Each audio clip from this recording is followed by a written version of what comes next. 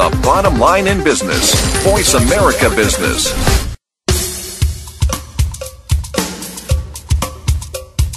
Good morning, and thank you for joining host Cheryl Esposito for an intriguing hour of leading conversations. Each week, Cheryl brings together big thinkers to the Voice America Business channel. Now here's your host, Cheryl Esposito.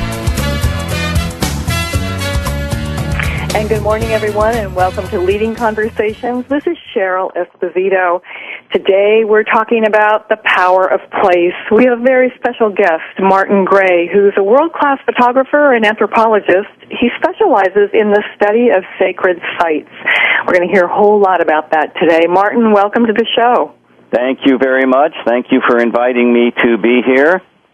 Well, we're glad to have you here. I know you travel a lot, and we're very happy to catch you while you're in Sedona. How's Sedona today?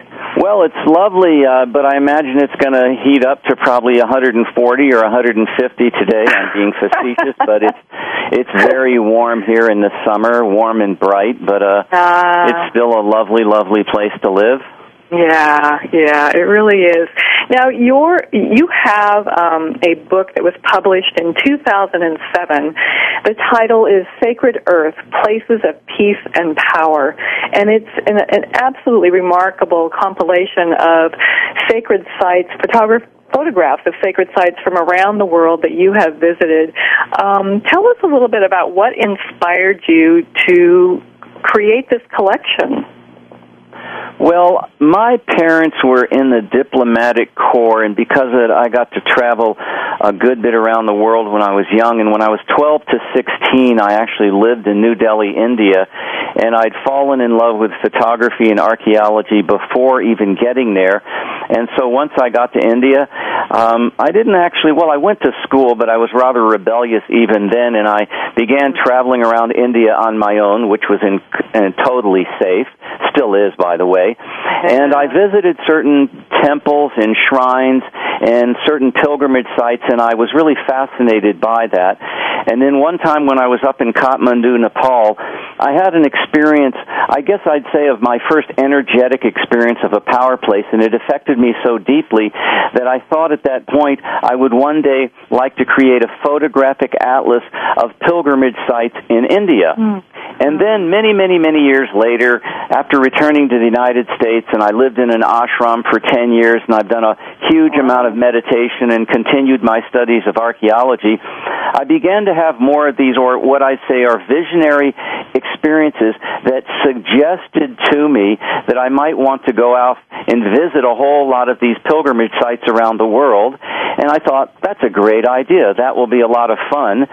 So now about 25 years have passed, and I've done well over 100 countries, but in that book, Sacred Earth, there's photographs from around 80 different countries, and I totally specialize in photographing sacred sites and pilgrimage shrines. I don't photograph birds and bugs and castles and people. All I do is photograph sacred sites. And the place. What makes a place a sacred site? Well, I would say there's a number of factors that, in my writings, I've actually delineated 20 different factors. And if I could say they're in three broad categories.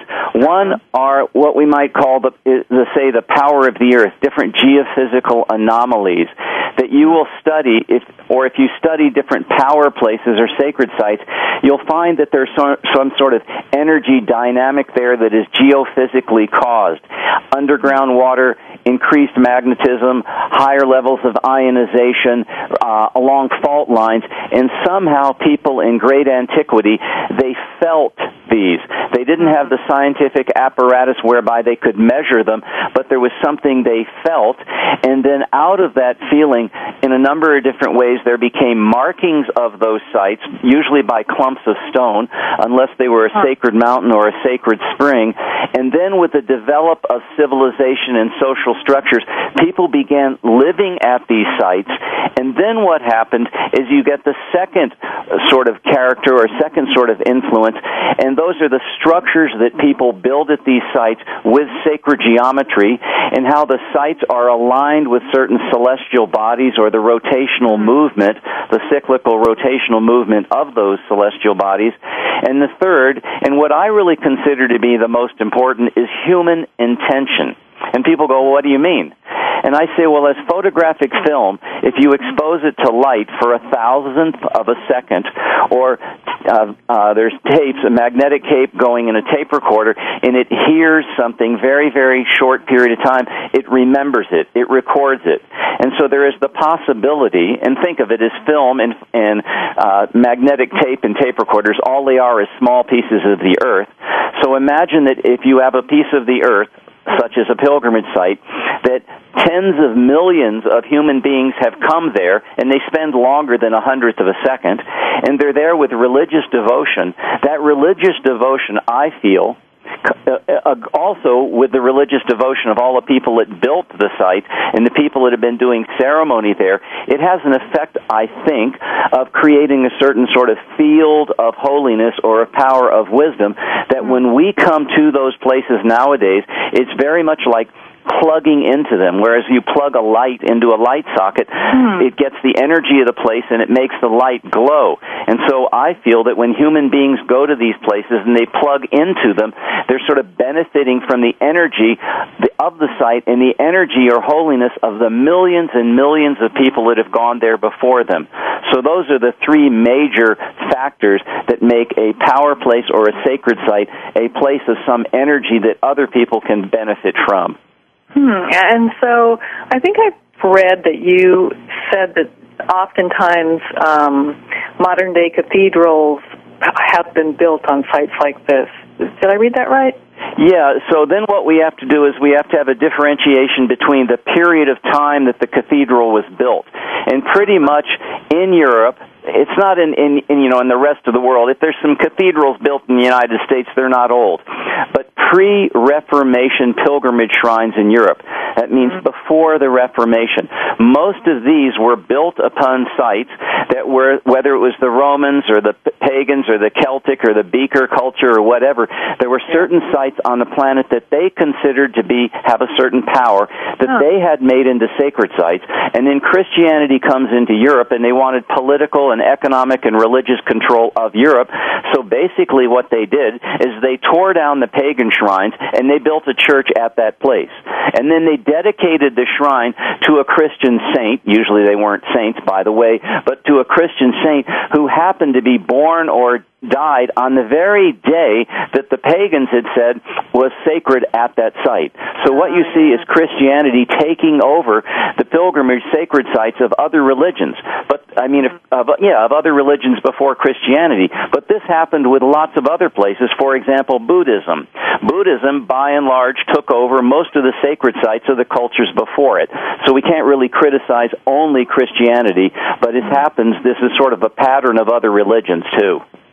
Interesting. And so religion really has nothing to do with sacred sites. I mean, sacred sites did not create the concept of religion. It was just an energy that people were attracted to where they felt that their intentions could be honored. Well, I would say yes and no, or both.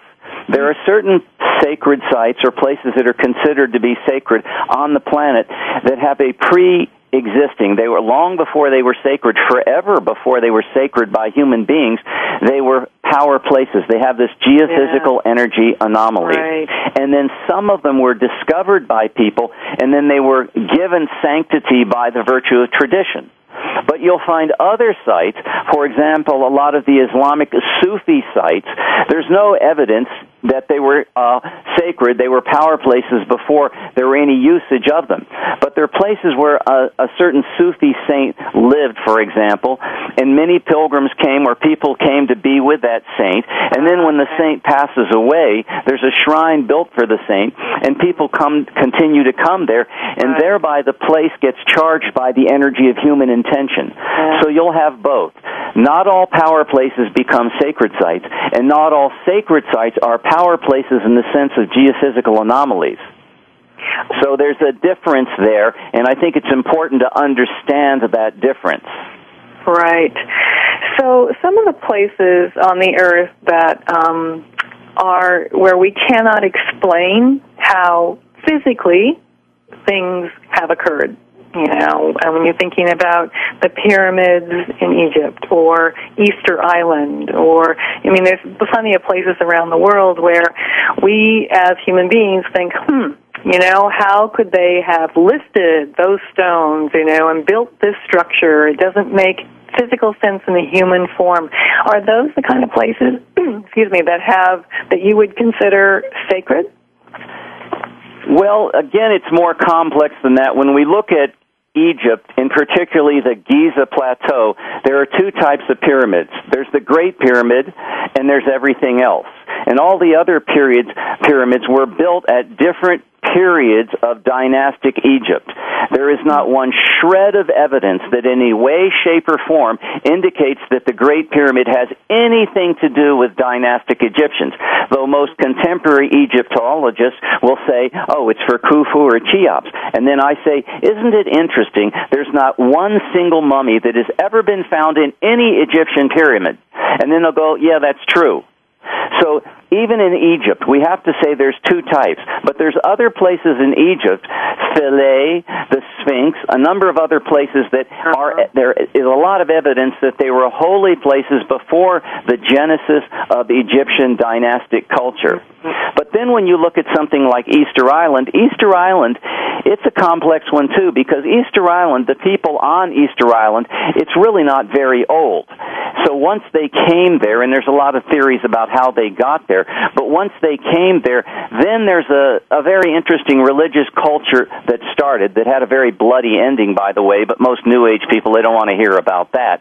But the amazing thing about Easter Island, that if you study global sacred geography or geomancy, there are a number of different mathematical, let's say, reasons that it would be there, but there aren't any geological reasons that it would be right where it is. Graham Hancock, a friend of mine, he actually wrote the preface for my most recent book.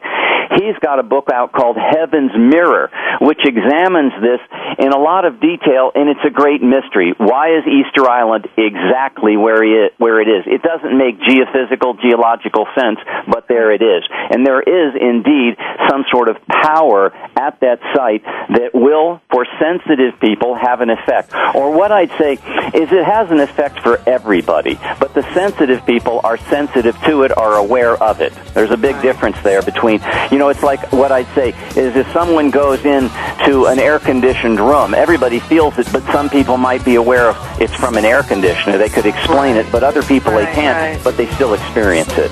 Right. Oh, this is really interesting. Well, we have more to talk about when we come back after this break. From the stock market floor to your laptop, we are Voice America Business. Leadership is not static. It evolves as you do. At Alexa Consulting, we work with CEOs, senior leaders, and leaders in transition who want to make a difference. Leaders who believe that good business is good for people, good for the world, and knows that conscious actions can have global impact. Are you ready to take your leadership to the next level? If you are, then visit our website at www.alexaconsulting.com. That's www.alexaconsulting.com. Alexa Consulting, developing leaders worldwide. More and more business people recognize the importance of spirituality in their work. How do busy professionals discover what rings true for them? Embracing the Journey with Karen Humphrey-Salick explores what it means to be spiritually fulfilled in business and how to integrate spiritual direction into a career. Expert guests, authors, and inspiring speakers join Karen every week to discuss such issues as honesty, compassion, generosity, ethics, and integrity in the workplace. Take a positive step forward to greater life balance. Tune into Embracing the Journey with Karen Humphrey-Salick, broadcasting every Friday at 9 a.m. Pacific Time on the Voice America Business Channel, the bottom line in business talk.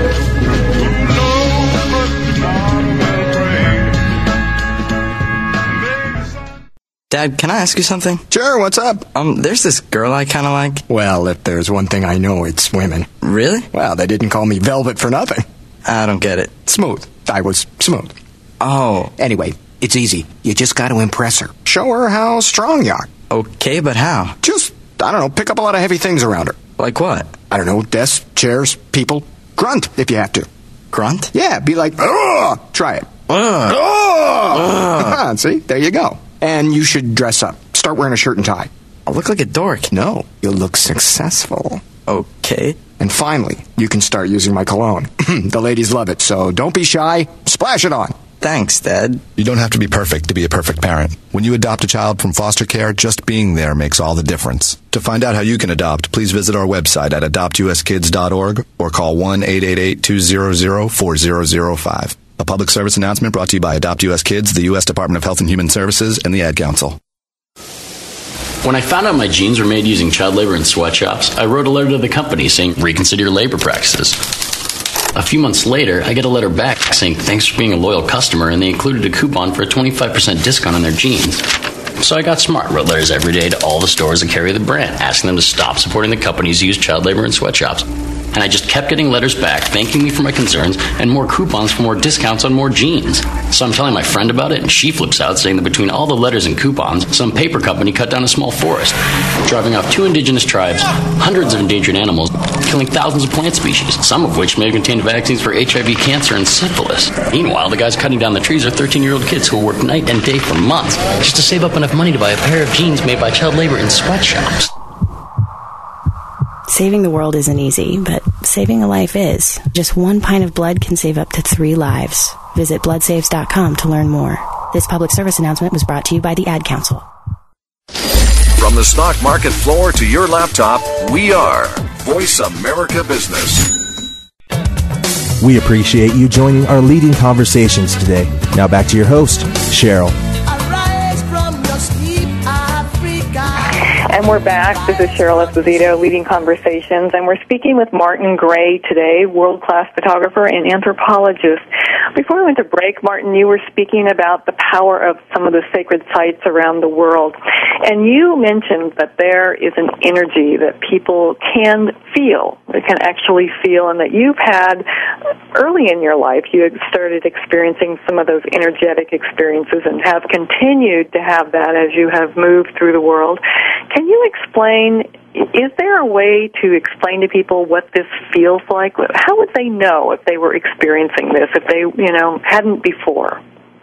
Well, there's a few ways that I want to address that. First of all, if you study the deities that are venerated at a sacred site, they're either going to be a masculine or a feminine deity. You don't see this in Christianity, but you see this in Hinduism. Hinduism being the richest of the contemporary religions that talks about this. So you'll see Shiva and Parvati. You'll see Saraswati and Brahma. So these different deities, and sometimes they are metaphorical expressions of whether there is a yin or yang, a masculine or feminine quality of that particular sacred site. Then another thing that's really fascinating in Hinduism is you have a multiplicity of deities, each with different personality characteristics, and these are a further metaphorical indication of how the power of place might affect you there. For example, Kali never existed with 16 heads. It just didn't happen. What is it saying to us? It's saying to us that, and if you look at all of the arms of Kali, she's going to be holding different things in each one of her hands, and those are metaphorical, again, of the power of place, of the very, very particular and specific quality of that place. Then we come to the part of your question that talks about, well, how will somebody know they're experiencing something? That's a difficult one to say, because what we've got to do is, first of all, be able to subtract or factor out the experiences or the ideas that people might be having when they come there. And so we get to the place where it's just the pure experience that people are having. But if people come with these new age notions that, it means this or it means that, a lot of times the notions get in the way of our experience. So what I say to people is leave your notions at home. Leave your crystals and all of these different things, what you think is going to be ceremony there, leave it all home and come to the place as if you were a giraffe, as if you were a leopard. Come to a place as if your mentation, your vocalization process is not getting in the way and you are truly sensing, truly feeling the place. You don't come with any New Age notion. You just come like you're plugging in. And if you plug in a wearing blender into the wall, it doesn't have this idea. All it is, it's an energy conduit. The energy passing from the wall, from the electrical generating system into the wearing blender. So what I say to people is come there and meditate if you wish, but don't meditate with some notion about, this is the most appropriate Buddhist meditation technique. Remove Buddhism from it. Just get in touch with the energy of the place. Take a nap, play. You don't have to do anything serious at all. Just be there. That's all. Just be there. And there will be a variety of experiences you could have. And according to the freedom, the mental freedom and conceptual freedom that you come to the site, and according to your ability to just slow down and take it in, then usually people are going to feel, generally, they're going to feel more at ease, a sense of peace. But some of these sites have a quality of energy that is very, let's say, strong, and it may stir people up psychologically. It may suggest to them or almost force them to look at things in their own psyche that they hadn't wanted to look at before. So it's really important to consider that not all power places or sacred sites do the same thing. That's a really good point, and it seems to me that what you've done is just absolutely given people pure freedom to experience this. I know that people kind of set themselves up a bit about, I can't feel energy, or, I don't know how to meditate, or, et cetera, et cetera. They put all these layers on themselves, and so they can't feel anything that's really going on. And, it's interesting to me how we have evolved as humans to the point where we are forgetting our natural state, And absolutely. So, yeah. And so it sounds to me that what you're saying is that if people can let go of their perceptions, the capacity to be in that natural state heightens a lot. Yes, and what I'd say is if they can't let go of their concepts, maybe they're not going to have a perception, but the energy, the effect will still happen. And a lot of times, 10 years, maybe a week, maybe a year, maybe 10 years later, people will go, aha, I experienced something, but I was in my own way conceptually, so I wasn't even aware of what was already there.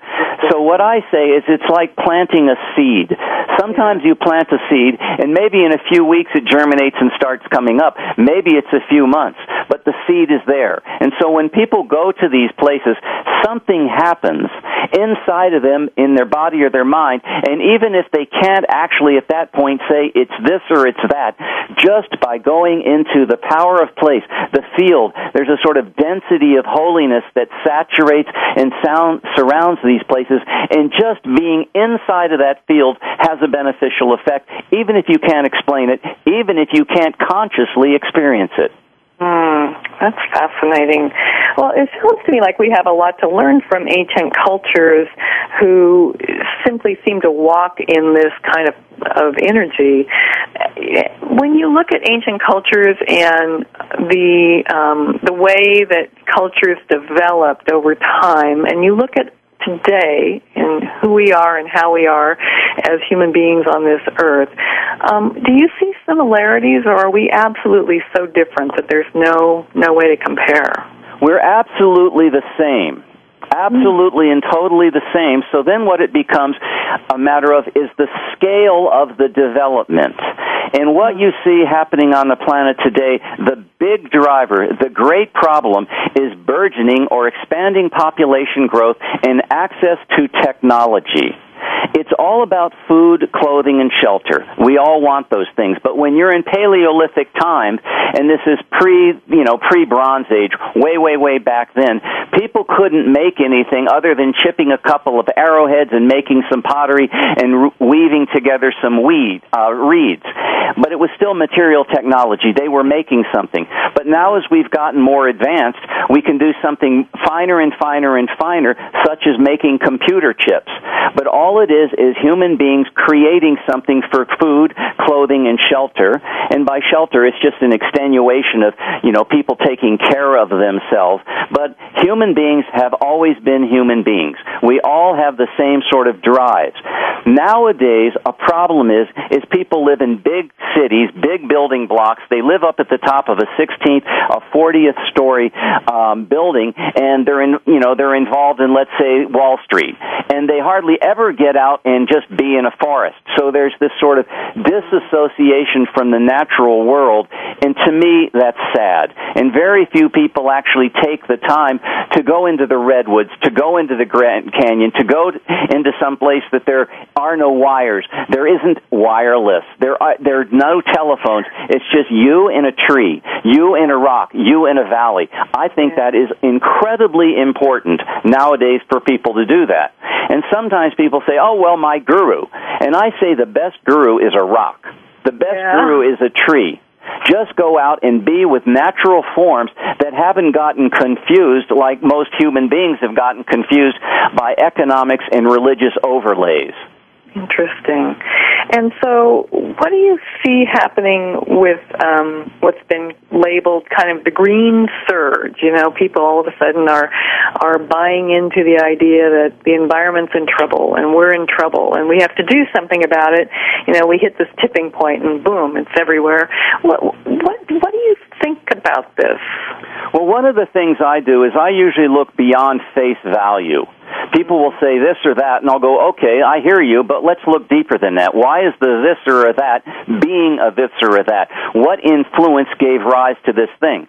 Then I also say there's two types of people on the planet. There's the haves and the have-nots. And for the haves, it's very easy to talk about green and ecology and all that. But if you're in Darfur, where I've been, those people, first of all, there's no green, by the way, but those are have-nots, and they don't have the luxury to talk about the things that the haves have. Yeah. They're just trying to get by with the basics in life. They're trying to keep their children from being killed. That's a big one.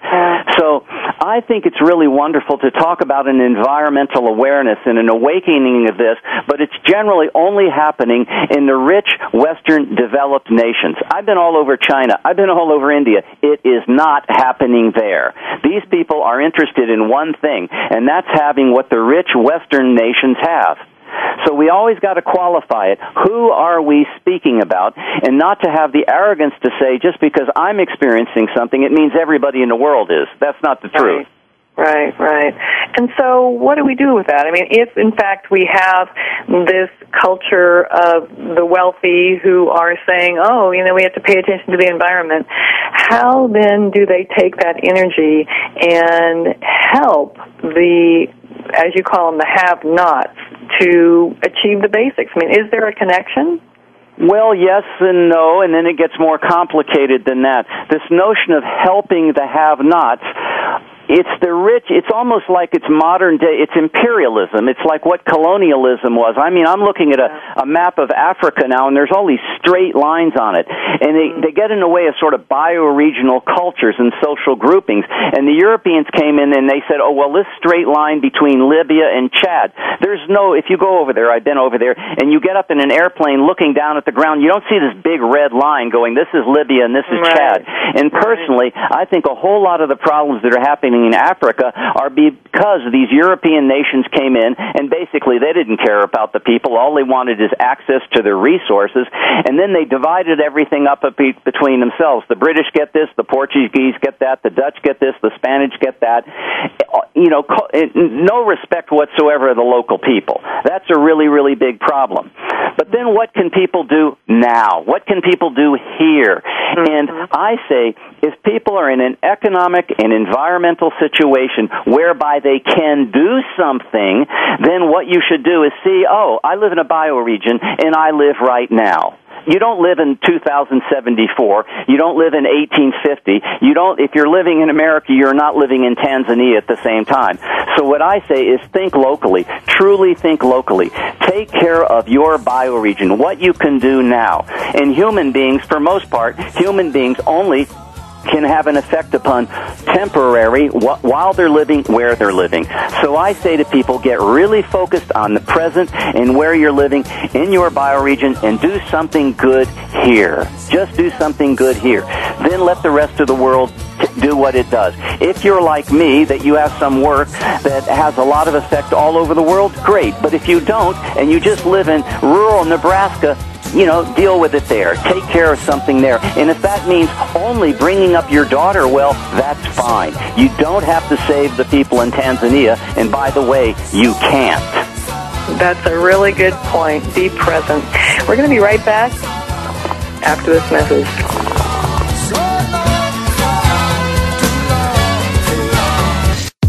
The Internet's only all-business and financial radio network, Voice America Business.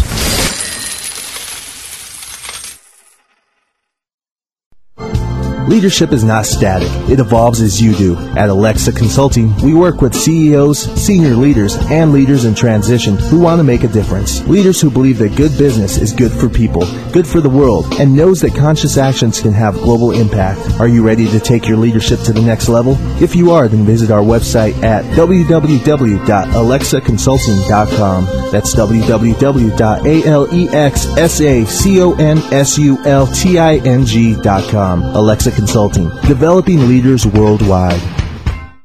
Hey, Dad. What? I can't get the ketchup bottle open. Here, let me try. Here you go. Thanks. You don't have to be a hero to be a hero. When you adopt a child from foster care, just being there makes all the difference. To learn more, call 1-888-200-4005. A public service announcement brought to you by Adopt U.S. Kids, the U.S. Department of Health and Human Services, and the Ad Council. The economy and financial markets continue to expand in both their size and complexity, but being able to anticipate changes in the markets for housing, jobs, and financial assets remains a crucial ingredient to our financial well-being. On The Economy and the Markets, with economist, investment strategist, portfolio manager, and host Doug Cliggott utilizes his 25 years of experience with that of his highly informed guests to provide clear, reasoned explanations of current events. To navigate the markets that influence our lives every day of the week, tune into The Economy and the Markets with Doug Cliggott, broadcasting each Thursday at 1 p.m. Pacific, 4 p.m. Eastern on the Voice America Business Channel. The Economy and the Markets. Clear thoughts in a complex world. The Internet's only all-business and financial radio network, Voice America Business.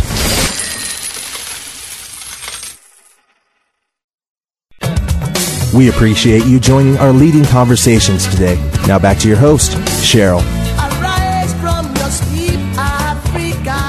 And we're back speaking with Martin Gray, world-class photographer and anthropologist specializing in the study of sacred sites. Now, Martin, you've had the privilege of traveling the world and experiencing these sites that you have photographed. And you said that there's over 80 countries represented in the book that you have published. And how many photos are there? I forget how many photos there are. There's approximately 200. Wow. How lovely. Now, what kind of impact is this book having when you are sharing it around the world? Well, it brings about, I think, an increasing understanding of the necessity of religious pluralism so that the Christians don't vilify Islam and the Jews don't vilify the Christians. Because if you really consider it deeply, There's just one spirit making everybody alive. Everybody breathes. There's only one God. And any time you hear somebody saying, well, my God is best or my religion is best, it's an immediate indication that the person hasn't thought very deeply, or they're being compelled, they're being programmed by some sort of belief. So I think religious pluralism is really, really valuable. I think it's really nice if there's a protection of art and architecture, the great sacred art and architecture of the planet. I think that's great. I think one of the really, really important things that people are getting out of this is by looking at these photographs, even if somebody can't go, like for example, right now, you can't go to, a place called Meadoway in Sudan. You can't go to certain places that I've been around the world, but almost you don't have to. By looking at those photographs, I don't even consider them photographs really, they're windows to me, and so by looking at them, in a sense, you're looking at the place. You're looking out of a window into the place, and some quality, almost a homeopathic essence of the quality comes through that, and it has an influence upon the awakening and catalyzation of consciousness in you. So even though a lot of the people, and there's tens of thousands of people with that book now on their, living room tables, I don't know who they are. They're all over the world. People are looking at them, and they're getting, let's say again, that visual homeopathic essence of the sites. I feel that's perhaps the most beautiful thing. And if people, in looking at some of those photographs, they feel a real attraction to certain places, to me, that's almost like an oracle, like the I Ching, it's an oracle, or the tarot, it's an oracle. It's the earth saying, oh, come here, come to me here, and the quality of energy here might be beneficial to something you're going through now. So I think that's an effect that the book is having. Well, and it makes a lot of sense, because it does seem that when people look at art of different cultures or ruins of different cultures, there is no judgment in it. They don't have the same conversation that they have about religious beliefs, or that they have about, how different people live their life. There's almost an honoring of the past and an honoring of the representation of the culture because of the art or because of the architecture. Yes, now that's a really good point you bring up, and that's the neat thing, because there's no sort of religious overlay in architecture and archaeology. They just look at something, whether it's Roman or Greek or early Hindu or this or that, it's an architectural structure. It's an archaeological site, and I think that's wonderful that there's not religion involved. Maybe once you get there, you'll go, oh, there was some religion practiced here. We don't really know what it is. 3000 BC, it's just a supposition. But by people going to the places, they're free of sort of the religious conceptualization. But a problem there again is, you have a lot of fundamentalist Christians going into Central Africa saying, the Mormons, for example, things have got to be done this way. No, they don't got to be done that way. Do it in Utah if you want, but don't take it over to Nigeria or Angola or Zambia. You don't want to do that. Go over and be with the people as they are there. Don't import your own cultural notions about how they should be there based on how it is in Milwaukee. So it's a matter of being part of, so that we can learn from that and then somehow integrate it into our own being. That's what I feel, yes. Well, then I imagine you must be quite a complex person, given that you've had so much exposure to all these different cultures. There must have been so much learning for you.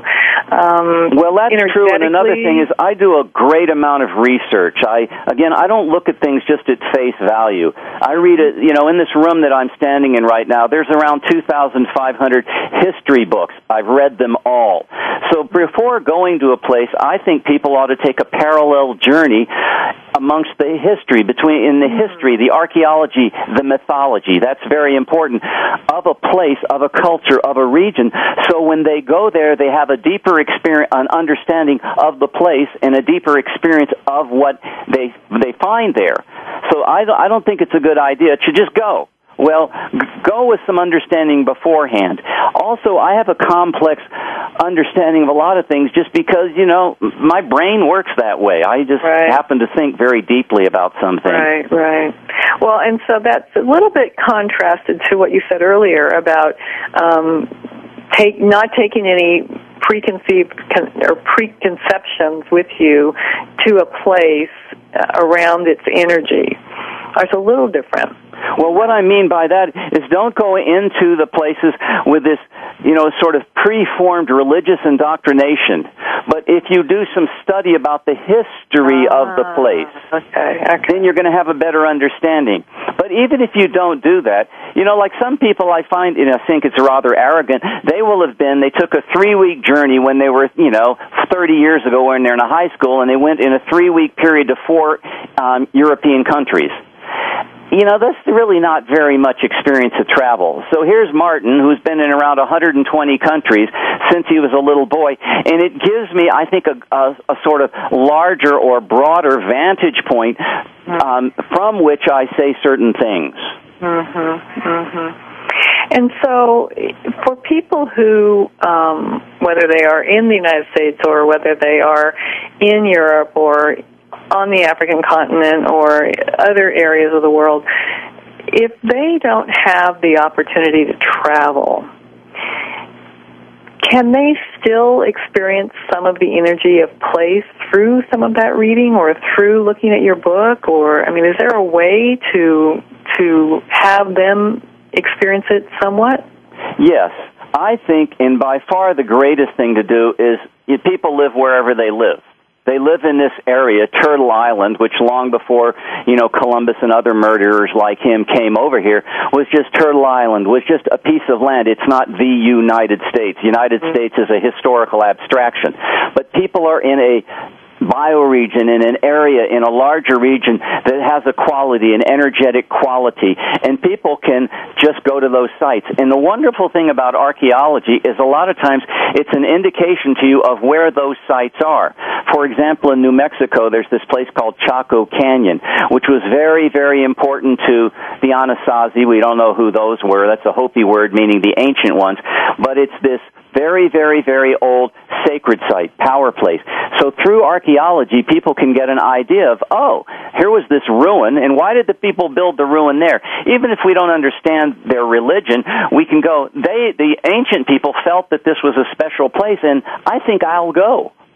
Then, smaller or lesser effect, I think, by looking at these photographs, and somebody could say, Martin, that's not provable and that's arrogant, but I think it's possible for there again to be some sort of energetic transmission by virtue of people looking through these windows onto the places. But most important thing is, I think, leave home. That's not running away if you're 17. Leave home, go on a journey, and it doesn't mean 3 days over the weekend. Take a bit of time and go to one of these places and spend some time there, meditate there, and just be there. Because the whole earth is sacred. There's no particular place in a sense of, you think about acupuncture. The whole body is sacred. For some reason or another, there's certain acupuncture points along these meridians, but the whole body is alive. Same thing with the earth. Whole earth is alive. And if one has a certain sort of love in one's heart, it almost predisposes one to an easier connection into this earth energy. And so we're going to go to break, but after we come back, I want to talk a little bit about the idea that, the earth is billions of years old, and we now have this belief that's permeating our culture, the culture of the haves, that says the earth is in trouble. And I want to talk about that with you when we come back after this break. Okay. The bottom line in business. Voice America Business. Leadership is not static. It evolves as you do. At Alexa Consulting, we work with CEOs, senior leaders, and leaders in transition who want to make a difference. Leaders who believe that good business is good for people, good for the world, and knows that conscious actions can have global impact. Are you ready to take your leadership to the next level? If you are, then visit our website at www.alexaconsulting.com. That's www.alexaconsulting.com. Alexa Consulting, developing leaders worldwide. Why is Pepsi cooler than Coke? Why are iPods so popular? In 2005, how can you launch a successful brand? Want to know? Learn about the fascinating and intriguing world of graphic design and branding on Design Matters with Debbie Millman. Every Friday at 12 Pacific Standard Time, Debbie Millman will provide you with a provocative look into the stimulating world of design as it intersects with contemporary culture. Hear what the experts have to say about creating, maintaining, and launching a brand in today's challenging marketplace. Join us every Friday at 12 Pacific Standard Time for Design Matters with Debbie Millman, right here on The Bottom Line in Business Talk, Voice America Business. The Bottom Line in Business, Voice America Business. We appreciate you joining our leading conversations today. Now back to your host, Cheryl. And we're back speaking with Martin Gray today. Martin, before we went to break, we were talking about how there is this belief that even though the Earth has been around for billions of years, that somehow the Earth is in trouble now. And, I'm wondering about that because won't the Earth still be here billions of years from now?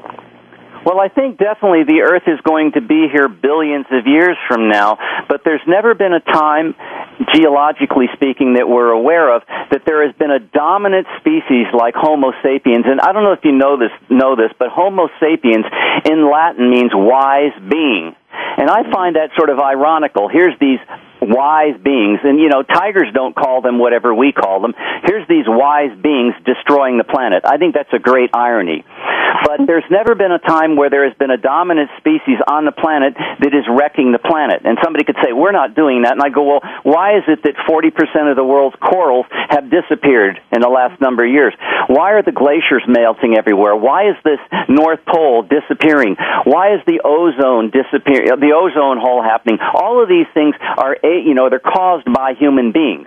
Now, I think a lot of times people say, oh, well, there's no problem. And I go, you go over to southern Sudan, and you're going to see a great, great problem. And again, as I said earlier in this interview, the biggest driver of all the problems are expanding population growth and access to technology. We have no effect whatsoever upon population growth. There's nothing we can do. And access to technology, I mean, look at China. As I often say, everybody in China wants an iPod. Now, I think iPods are neat. You can drive around and you got this nice music. But the footprint, people don't, again, let's look deeper than face value. People don't look at what's the footprint of that iPod. How was that iPod made? What are all the resources that went into that iPod? And then you got that factory that makes the iPod. Well, go outside the factory and, there's pollution coming out of the factory, and where it's going? It's going up into the air, or it's leaching down into the water, down into the groundwater that we're later drinking. So they're unavoidable. These are things that I say we can't not do them. India, the population in India, where I lived for 4 years, I've been watching it. It's just out of proportion it's growing. Yeah. And we can't tell these people to do this or to do that. We can't. It's not morally right. Right. There's nothing we can do. Some of these, with the there's none we can do, and some of the issues around the world seem so daunting that I wonder how it is that people can remain hopeful. Do you remain hopeful? Well, yes and well, no. When I come down from this, sort of lofty spiritual idea, which I could talk about in a minute, and I'm just here, when I'm in some of these places where I see this great suffering and where children are dying of malnutrition and the women are being gang raped by, terrorists, it's hard for me to be hopeful. It's really hard. Really, really hard. But if I pull far enough back, ultimately, here's this big, big, big set of galaxies. And if you look out there far enough, you're going to see some of these intersecting spiral galaxies. And is this a mistake, or is this in just some unfathomable way God being God to God? It's just nature happening. It's just whatever it is happening. Or another good example, Indonesia is this great island archipelago, a lot of islands, nobody's on them, a lot of life on them, but no human beings. And then there's a storm, and a lightning bolt comes down, and it starts a fire on that island. An untold number of bugs and birds and animals are killed. Is this evil? Is this wrong? Is this a mistake? Or is it nature being nature to nature? I mean, the island's nature, the lightning bolt's nature, all of these animals are nature, but they all die. And so if we pull back far enough, we're going to have to consider that God is not making a mistake on this planet. There's just something happening that we human beings, with our little understandings, don't understand, and which is causing us some personal pain, but that does not mean it's wrong. Well, and so, that begs the question around all of these global climate changes and what's happening with the glaciers, et cetera. Some say that's just evolution. I think I'd have a hard time. Ultimately, I'd have to say, yeah, it's evolution. But to me, and it's almost like saying I'm contradicting myself, but I'm not. It's just what's happening. It's almost unavoidable. And I hear these people all every so often say, oh, well, if we would have been different in the past, if we would have made different decisions, we can't not. If you take people in Paleolithic times and they settle into villages, then there is this acquirement of resources. Then there's the trading of them. Then there's the protection of them. And then it just all comes from there. And if we started it all over again, it's the same thing. We have a closed ecosystem and we have competition for resources. And it doesn't matter how exalted your spiritual notions are, you want to eat, you want to feed yourself, you want to have shelter. The bears do it. The butterflies do it. All biological species are interested in maximizing those three things: food, clothing, and shelter. And I think if people got that, then it would take this burden of guilt off of them about the suffering of the planet, about the loss of the ecosystem. I mean, it's happening, but we don't have to personally feel guilty for it because we didn't cause it. There's just this big boulder rolling downhill, and the population of the planet is in the way of that. There's nothing that can be done about that. Absolutely nothing. And I challenge anybody to try to talk me out of that, because sometimes people do, and I'll say a few things and they'll go, oh, I see what you mean. You're looking deeper at the subject than I've been looking.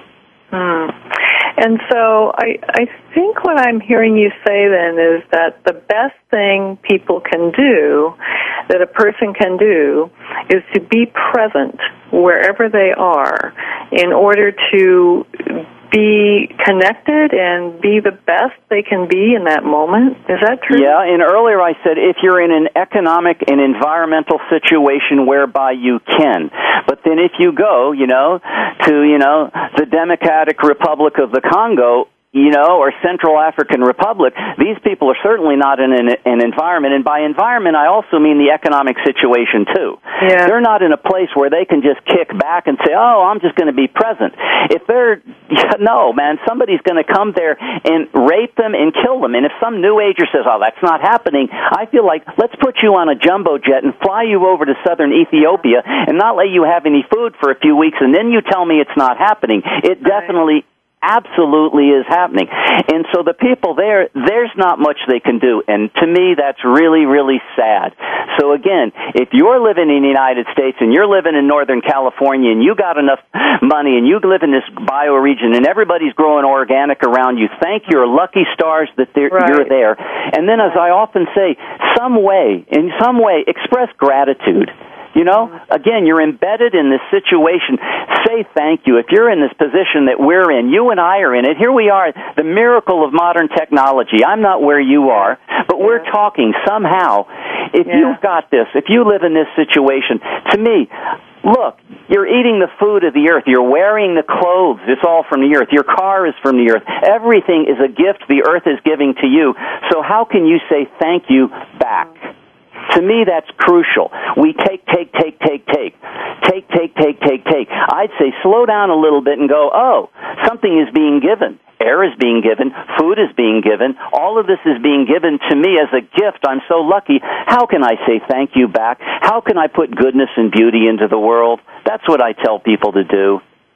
That is perfect. That is absolutely perfect. Martin, this has been a very interesting conversation, and I so appreciate you being here today. Thanks for some great questions, too.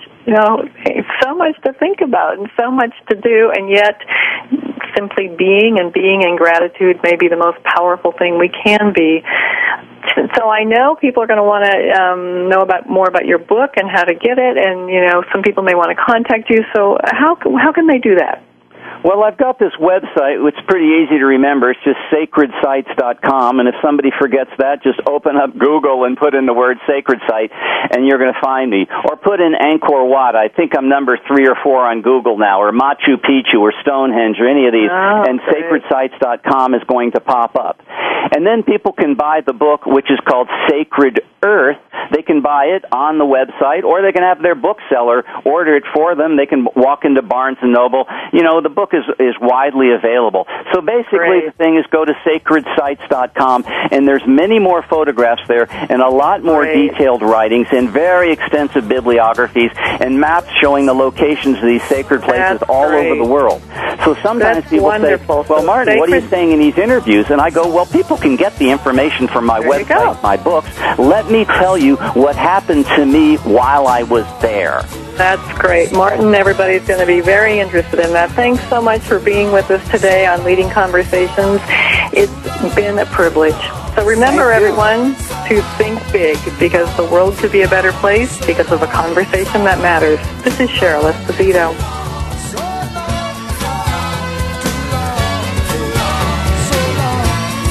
Thank you for spending this hour with Cheryl Esposito and Leading Conversations. You can listen live every Friday at 10 a.m. Pacific Standard Time on the Voice America Business Channel. If you have a question or comment for Cheryl, please email her at leadingconversations@alexaconsulting.com. That's LEADINGCONVERSATIONS at ALEXSACONSULTING.com. See you next week.